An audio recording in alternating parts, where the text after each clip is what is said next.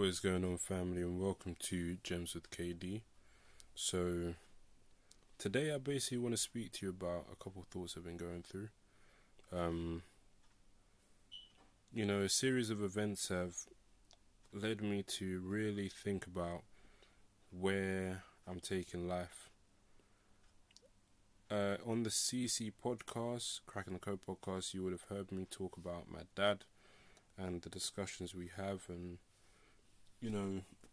how he really challenges my thinking.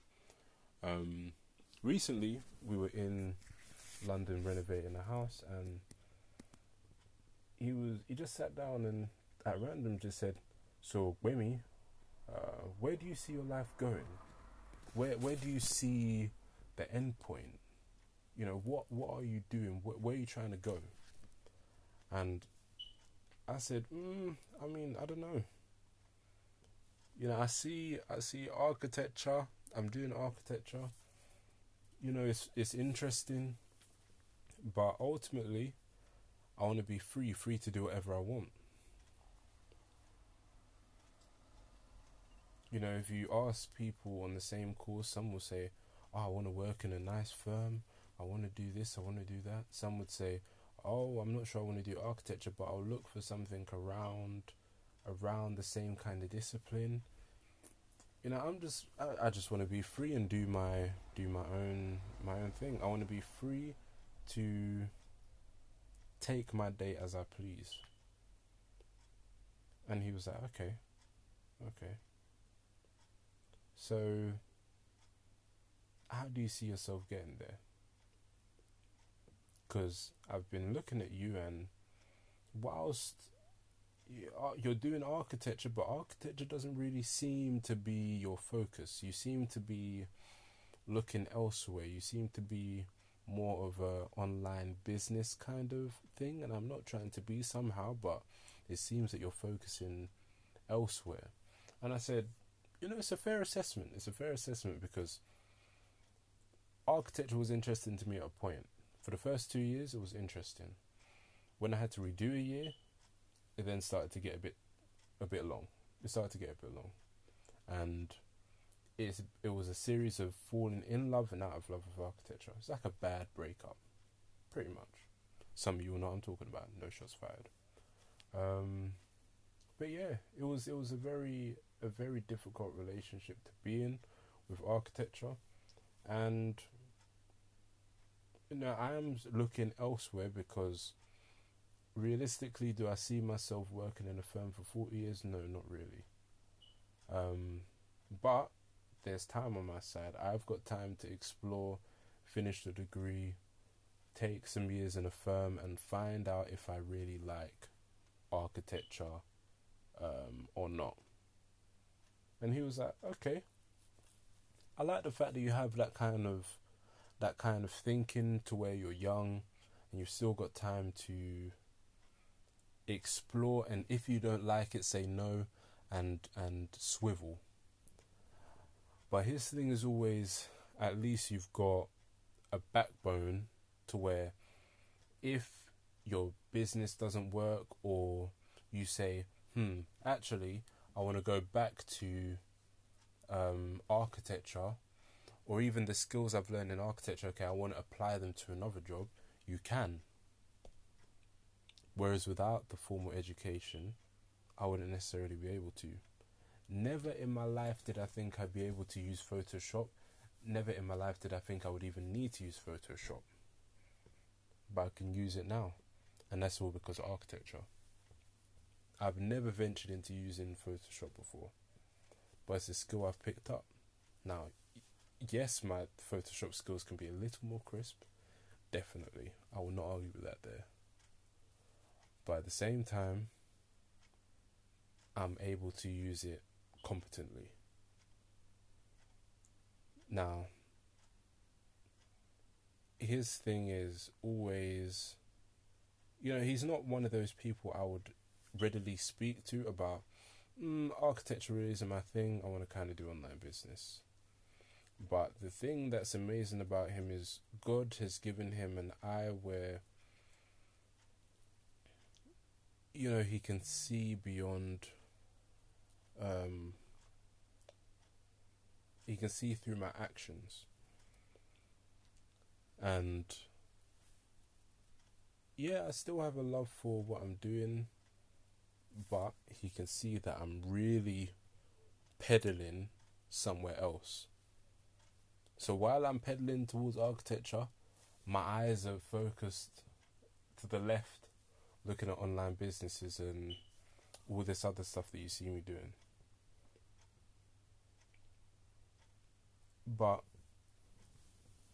you know, a series of events that my family has gone through recently, an extended family also,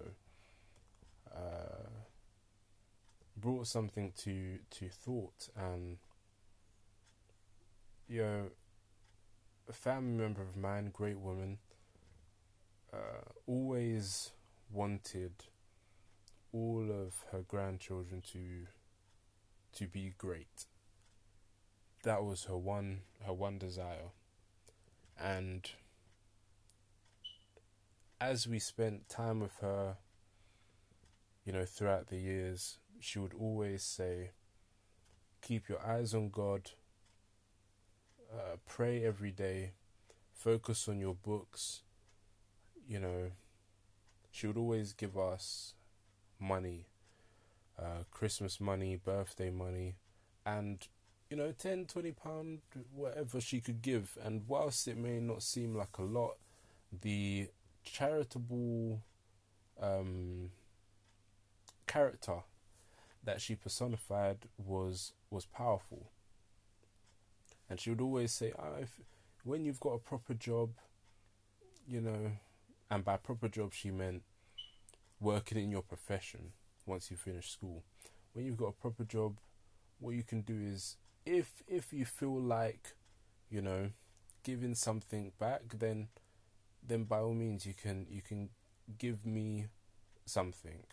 But until then, I just want you to focus on your book, and whatever I can give, I can give. And to me that was so profound, because she didn't really care if she got anything back. She was always a person who gave and gave and gave, whether it was counsel, whether it was gifts, whether it was food, hospitality. Like, she was just a person who gave. And the one thing I would have loved is for her to see her grandchildren become great people. That is something I would have loved for her to see. It's been a very strange time, and I feel a sense of responsibility, in the sense that I'm in a situation where I've got an opportunity to do better than I did last year.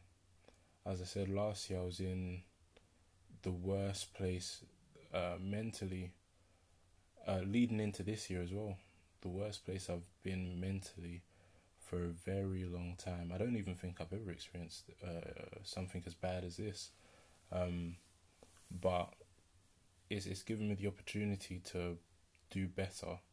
And, you know, with the situation arising that my grandma isn't here anymore, gives me more motivation to really cement her belief in the fact that we could do well. I even remember the last time my family went to see her, my mum, my brother and my sister, they went to go see her, and I was at home, but I started to really relapse mentally, and I just wasn't all there, so I didn't want to go. I wasn't feeling in myself very much. I was just completely outside of myself. And I remember she called and she was like, "Oh, so why didn't you come? Why didn't you come? I hope everything's good. I hope school's well. I hope you're doing well. You know, just pray believe in God, have faith in God, all this kind of stuff, just giving out encouragement as she usually does. And I couldn't even tell her at the time, as you would have heard me say in the first podcast episode, I was trapped within myself, so I couldn't even explain to her what I was going through. And, you know, little did I know that that would be the last time that I would speak to her on the phone. So, you see things like that. Like, every time I remember, I'm like, as close as I was to my grandma, like, I couldn't even tell her how I felt. I couldn't tell her that I was struggling mentally. I couldn't tell her, you know, what I was going through. I couldn't, you know, I couldn't, I felt like I couldn't trust anyone with that information. And so it left a hole in me that I'm still recovering from. But having come back to uni to do the year again has given me an opportunity to get that one back and to really show that I've been given this extra chance for a reason, because when I got here, my lecturer was even saying that people that didn't show up, people that didn't hand in work, people that were just absent during the academic year were kicked out. They didn't get the opportunity to come back. And they reviewed every case of students who were due to do a repeat. I was one of those students. I was also one of those students who hadn't been present for most of the academic year. So, you see, I could have easily been kicked out of uni. I could have had my presence completely wiped from the course I was on.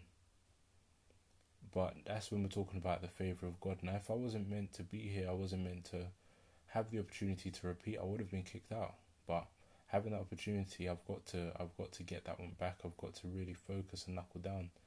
And this whole thing of where are you going, I've had to think about it really carefully. Just even after my dad spoke to me, I've got to think about it really carefully, really consider where I'm actually going.